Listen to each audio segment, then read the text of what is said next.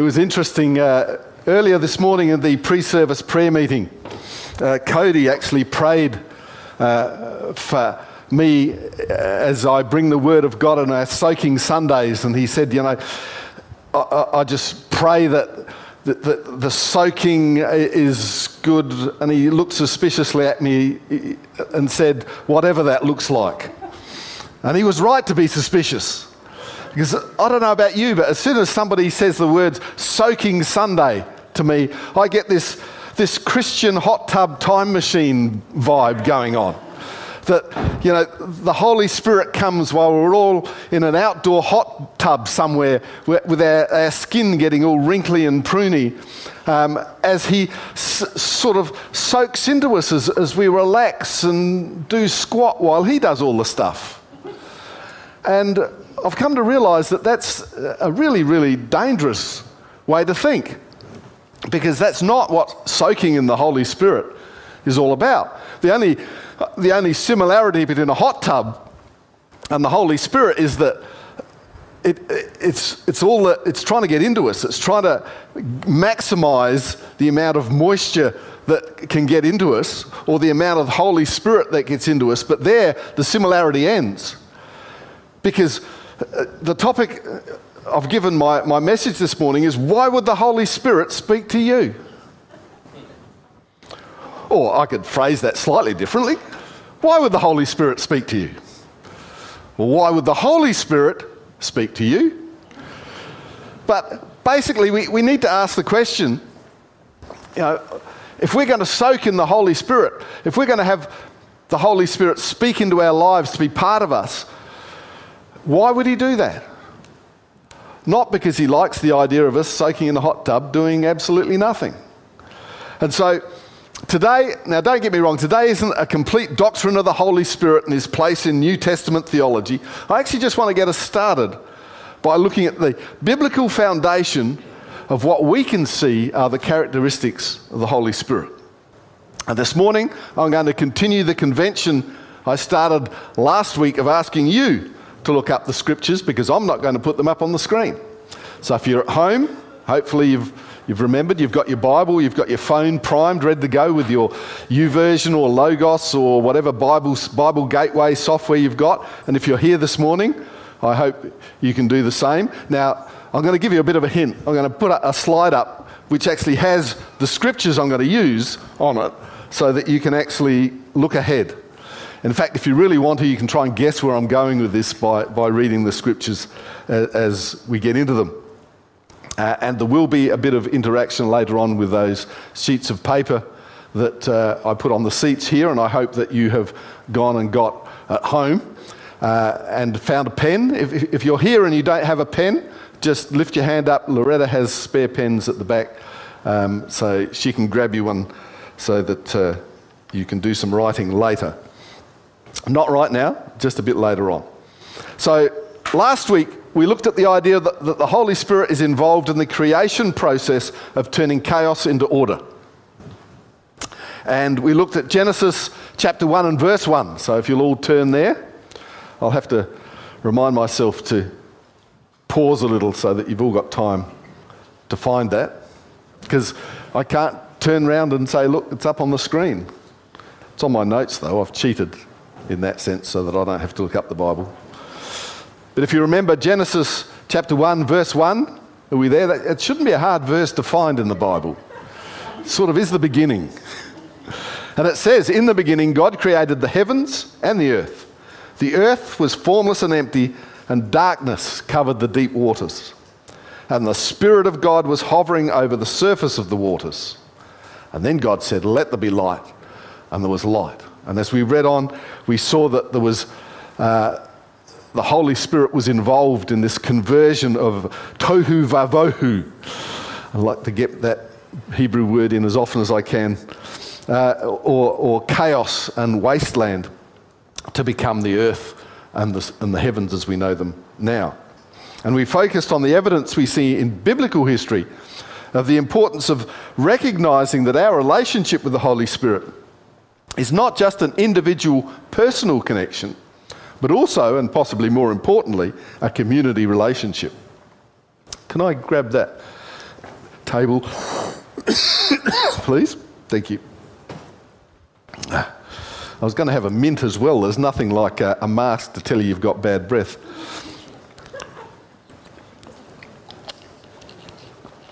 And if you can smell it, imagine what other people are thinking. I did have breakfast, so it shouldn't be too bad.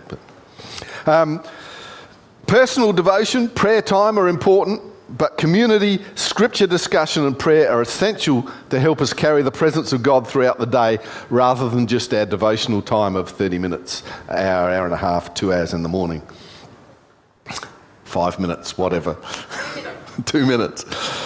So to add to the interactivity of this morning's discussion, this is why I've got you to grab that piece of paper and the pen, to actually write yourself some questions to ask yourselves a little bit later. So we know that the Spirit of God is in us. If you turn to a bit further on to Genesis chapter 2, verse 7.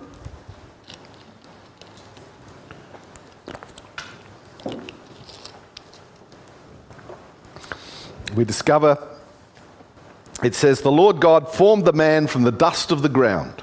He breathed the breath of life, the ruach, into the man's nostrils, and the man became a living person. I don't know if you're using the Bible Project app to go on a journey through Genesis, and if you're not, I recommend that you do. Because it's about here you discover, I don't know what you thought differentiated mankind from the animals in God's creation and made us special. But if you go on that journey, I think you'll probably find it's not what you thought. It wasn't what I thought. And if you want to find out what it is, you have to actually go on that journey, because I'm not going to tell you. But it's pretty momentous. I really enjoyed finding that out. It was a really mind-blowing piece of Bible non-trivia. Certainly not trivial. But we know that the Spirit of God is in us because God actually breathed His breath, His Spirit into our nostrils, and we became living people. And we know that He gives us, and in fact all creation, life. But we know that He is with us in a relationship sense, which is more than just life-giving. And we can see that in John 16:13, which is a big jump. You might have to take your while to find that. That's in the New Testament. That's lots of pages over, or a quick search in the search bar, depending on what medium you're using. Give us a wave if somebody's got there. Good, a few people. Keep looking, I'll read it. It says, when the Spirit of truth comes, He will guide you into all truth. He will not speak on His own, but will tell you what He's heard. He will tell you about the future. And this is the infilling of the Holy Spirit. And we often consider this infilling phenomena to be something that only happens in the New Testament. But we can actually see examples of it in the Old Testament as well. And I want to focus on one of those this morning to help us with our own relationship with the Holy Spirit. Now remember, this is biblical, divine, human relationship basics. I want us to start from scratch here without worrying about the things we put on top of that, things like how we feel anointed or what we feel called to do by God. We're looking at basement level here. We can build that on this, but first of all we have to know from the biblical perspective what the Holy Spirit is going to do and why the Holy Spirit should speak to you, or me for that matter. So this is really basic stuff. This is kindergarten theology, if you like. Now, whatever theology you may have built on top of that, just ignore that for the moment. I'm not discounting it, but we're ignoring it. So, in Exodus chapter 35, verse 30, we get this great example of this nobody. And I'll keep talking about it while you're turning there. Exodus 35:30. Anybody got it? Good. Okay, you guys are good. You must read your Bibles. Oh, you've been cribbing from the sheet at the back. Oh, well done. So, Exodus 35:30 says, Moses told the people of Israel, the Lord has specifically chosen Bezalel, son of Uri, grandson of Hur of the tribe of Judah. The Lord has filled Bezalel with the Spirit of God, giving him great wisdom, ability, and expertise in all kinds of crafts. Now, we've suddenly come across this guy, Bezalel. Never heard of him before, doesn't appear in the Bible before this. And he's not a king. He's not a priest. He's not a warrior or a prophet. He's an ordinary person. In fact, he's a tradie. Now, a very good tradie. To be fair, he's at the top of his game. Moses has chosen him. But it's interesting what the infilling of the Holy Spirit does for this guy. Because it says it gives him great wisdom, ability, and expertise in all kinds of crafts. Now, when it comes to wisdom, we don't often think of tradies. Because, in the classical sense. Because for us, wisdom is this pontification, beard-stroking knowledge that old people pass on because of their life experience or because of their exposure to large amounts of BS. And it's not something we equate with crafts or physical skills. But the Hebrew word used here actually does mean basically that he was good with his hands, that he had the skills to build things. Wisdom is actually knowing how to do stuff.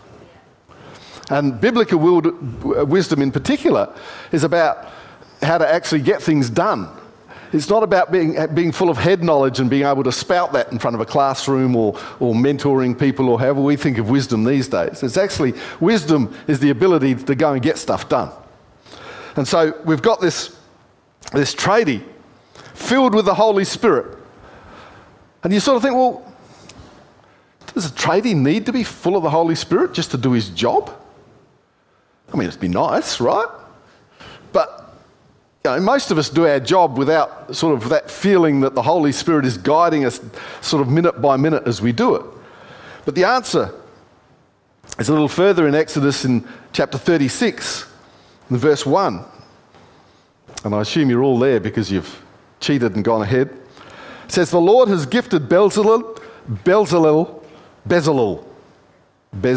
I'll get it right, Aholiab, and the other skilled craftsmen, even they couldn't name the rest of them, with wisdom and ability to perform any task involved in building the sanctuary.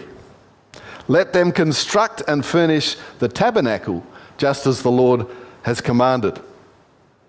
They're there to build the tabernacle. So they actually have a special task. They're doing something which is actually honouring God, which is actually bringing the whole nation of Israel into a place where they can connect with their God. This isn't just some building that they've been given. Do this to code. Will you just make sure that nobody finds any sort of gaps in the floors or no substandard concrete in the holes or anything like that. This is, we've called you to build the tabernacle. You're going to need something special because you are doing this for God. And the closest I think we get to that, especially in the New Testament, is in Colossians 3:23, where it says, work willingly at whatever you do as though you are working for the Lord rather than people.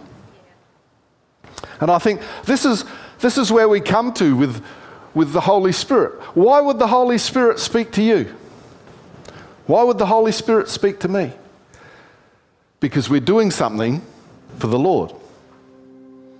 We're not sitting in a hot tub getting pruny skin. We're actually out there on the front line doing something for God.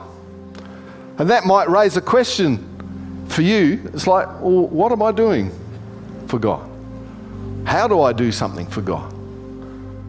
And so I want us to ask ourselves, you can get your piece of paper now and your pen. And I've got Jord here to give us some thinking music. And I just want to ask you to ask yourself 5 questions. The first is, what natural talents do you have? So you can write down, what natural talents do I have? Now, some of you will already be making a long list. Others of you will be thinking, I don't have any natural talents. And this can be anything from the ability to work out polynomial equations in your head in the blink of an eye, to just being good at talking to people. It can be an ability to do team sports really well. You're a good team player. It can be individual athletic ability. It can be the ability to quiet small children with a single glance. Any of these things that you know is just something you've always been able to do. And that can be one, or it can be several, depending on how you're feeling about your natural talents.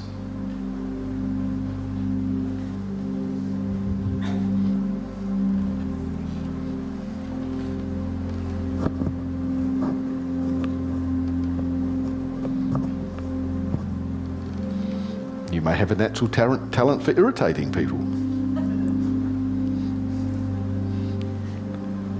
Probably not one you should own up to. Although most people with that natural talent don't know they've got it.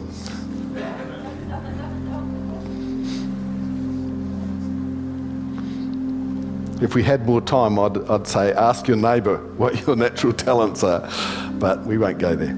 The second question I want you to ask yourself is, how do you use your natural talents? Now again, this is more like, you could say, just in everyday life, or you may have got a job or a career that uses your natural talents, or it may just be a hobby that you use your natural talents in, or a sport or recreation of some sort. It can be anything. And some people don't use their natural talents much. That's okay, but it's a question of what do you use it for?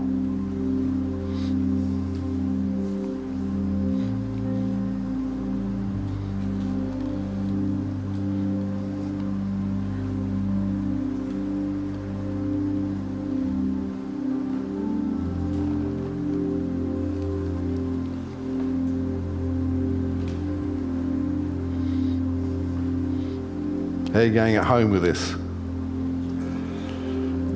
Hopefully, well, you're in a more relaxed setting, so there's probably people kibitzing, sort of giving you ideas that you didn't know you had or didn't want to have. So, okay, question number 3. What is your best learned skill? So what have you done in training, whether it's physical, mental, spiritual, emotional? What have you been trained to do? Either at school or in college, university, or the school of hard knocks, in your job, in your family. What is something that you have learned to do that is your best, or one of your best? Again, you might have hundreds. You might have one or two. What is the thing that you've learned to do that you do well?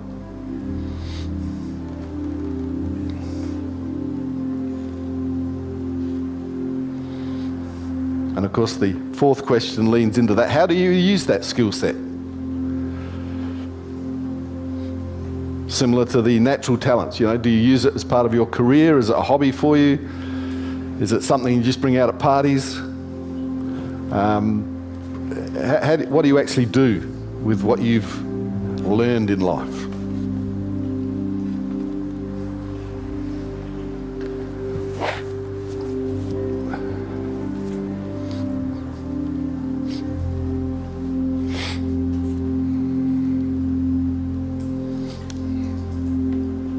And the last question. Imagine of becoming New Zealander or something. Or possibly South African, I'm not sure. Imagine if, like Bezalel, the Spirit of God filled you with great wisdom, ability, and expertise. What could you build for the kingdom of God?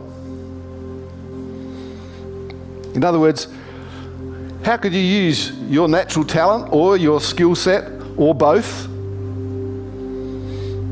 if you were suddenly filled with the Holy Spirit And you could use that to build the kingdom of God, knowing that you couldn't fail, knowing that God was going to supply all your needs, knowing that no obstacle could survive against you. Now, it may be something you're already doing. That's fine. Maybe something you wish you were doing. Maybe something you're afraid of doing.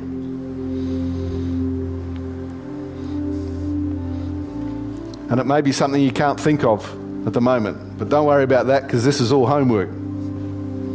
Because I don't expect you to answer or have all the answers for that in the 5 minutes I've just given you. If we want to be people who are soaked in the presence of the Holy Spirit, the basis for any of that is for the Holy Spirit to be able to accomplish something with what we're doing. It's that old story of trying to steer a parked car. It's really hard to move the wheel. But once that car is moving, steering becomes a lot easier.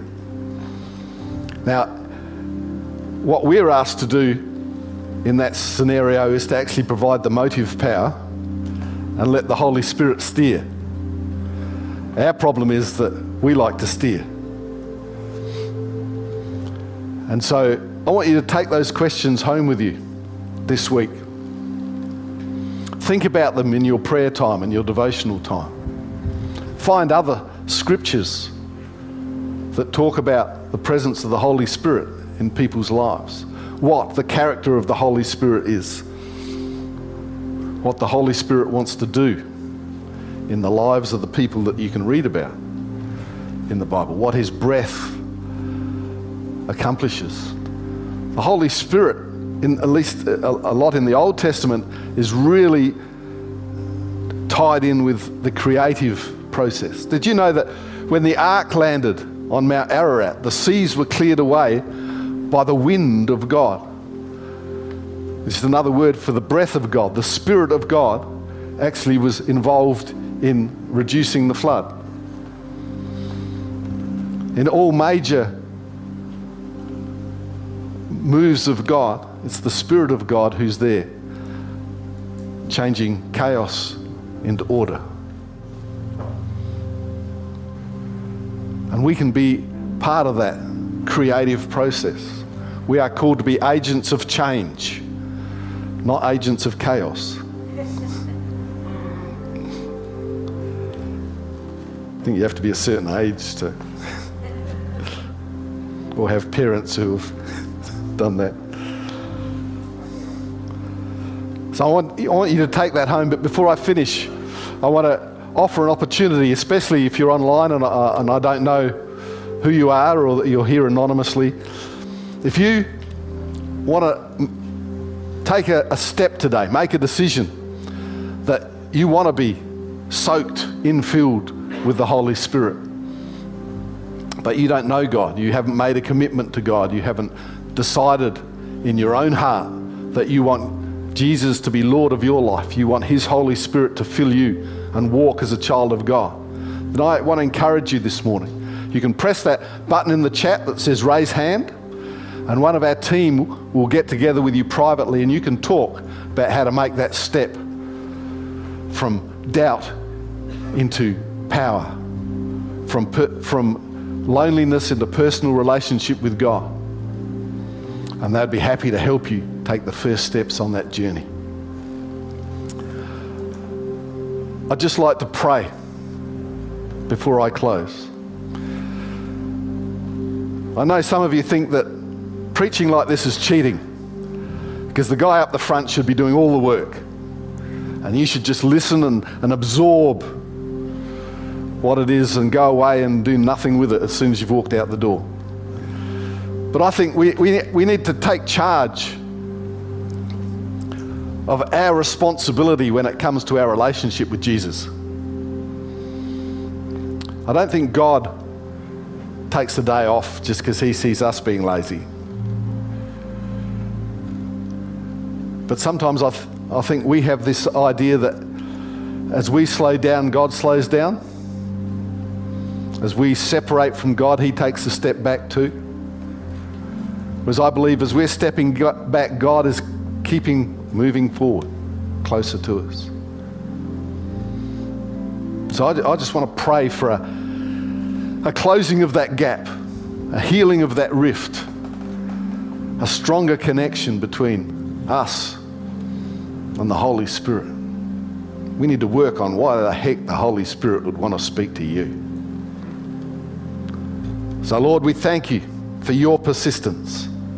We thank you that your Holy Spirit pursues us relentlessly, waiting for us to turn and open our arms and say, yes. Yes, Lord. Yes, Holy Spirit. Speak to me. Steer my life. Empower me to be wise. Let me use my talents, my skills for your kingdom through the power of your Holy Spirit. In Jesus' name, amen.